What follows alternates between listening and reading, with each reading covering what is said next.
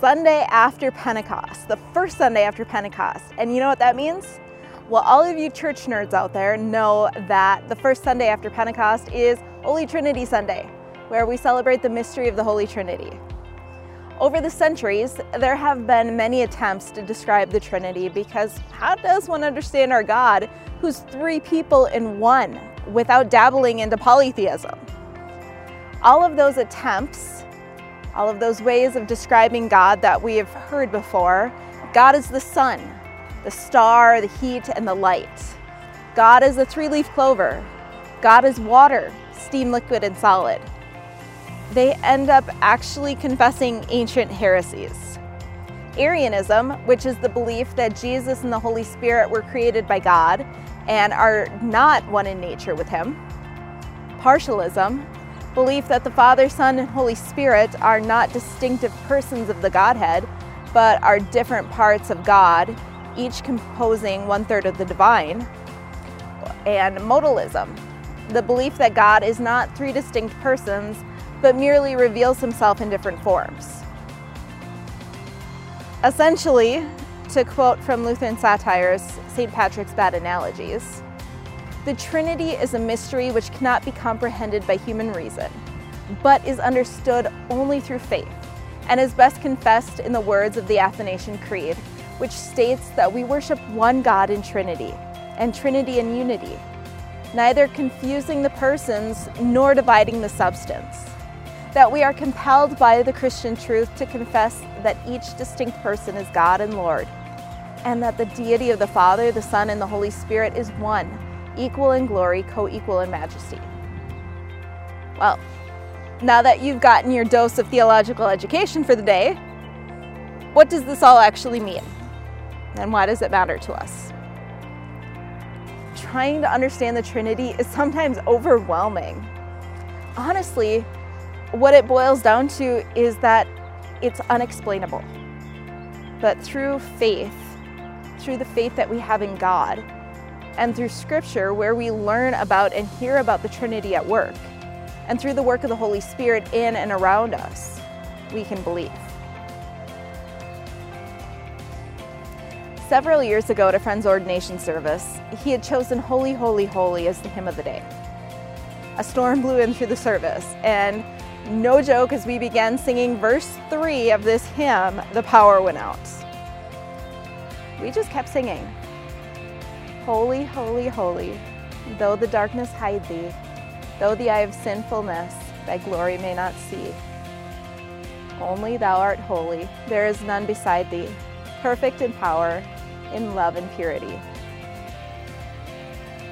And now every time I sing this hymn, I think about that moment, how the power of the proclamation of God pierced through the darkness. Though at times we cannot always see God, we cannot always understand God's working in the world, God is still there walking with us.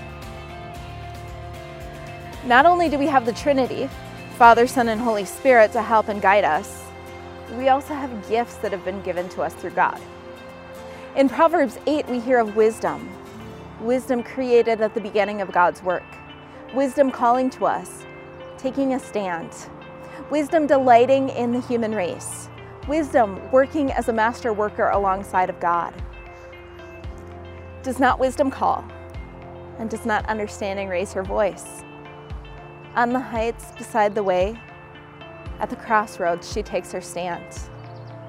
Beside the gates in the front of the town, at the entrance of the portal she cries out, "To you, O people, I call, and my cry is to all that live.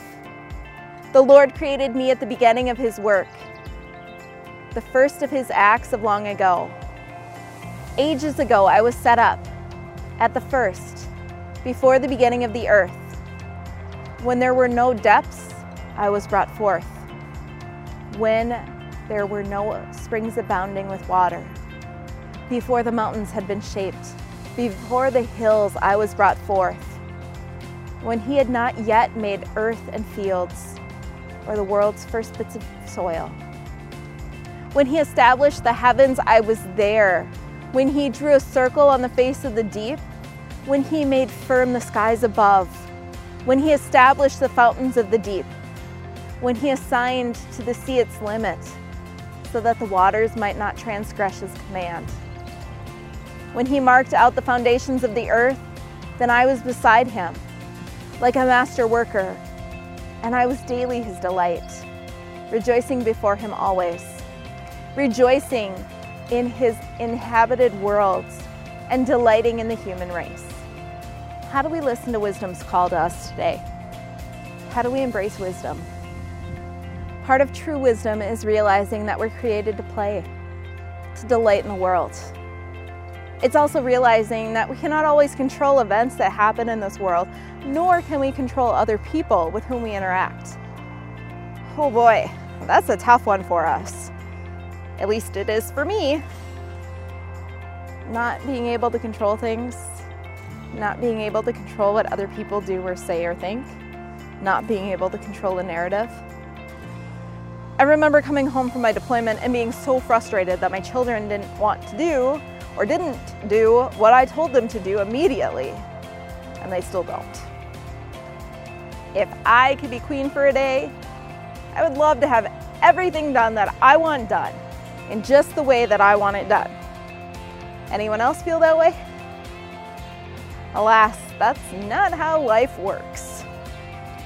Instead, we're called to be open to new experiences.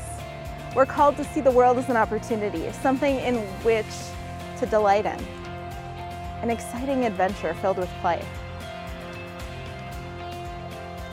But life doesn't always feel like something that we should delight in. Life is not always a playful adventure, but rather a terrifying ride. I think of all the families of the Uvalde school shooting victims and the survivors. The parents who are scrambling to find formula so their children can eat.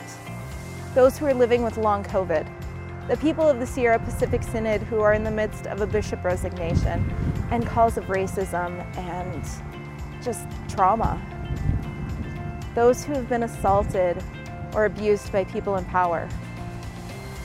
There's so much ick in the world that it seems patronizing and totally inauthentic to say, well, just go find delight in the world. That's where leaning on the promises that God gives us is so important.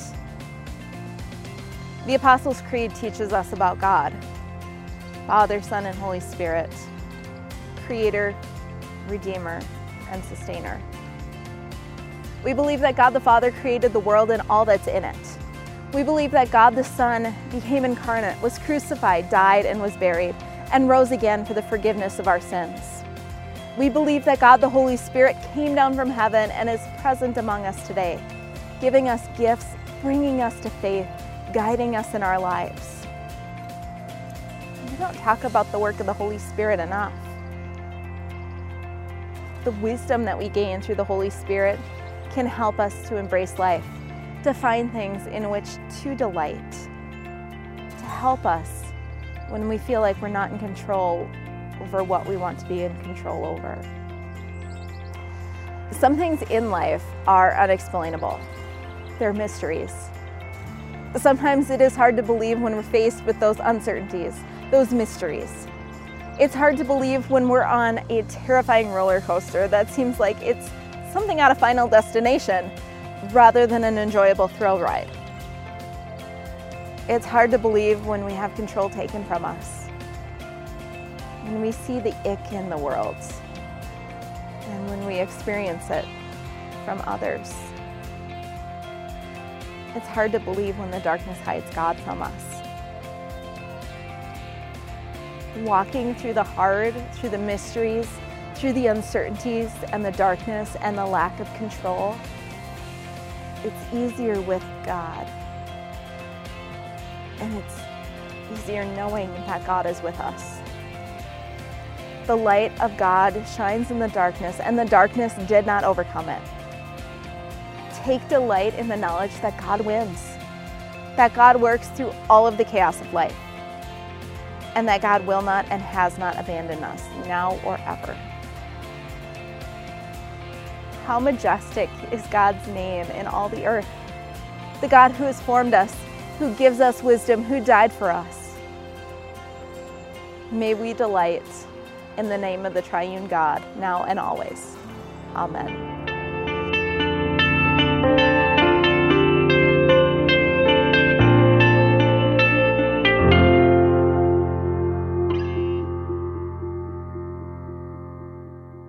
This next week, I encourage you to take a deeper look by journaling about, meditating on, or talking about these questions, either by yourself or with another person or a small group.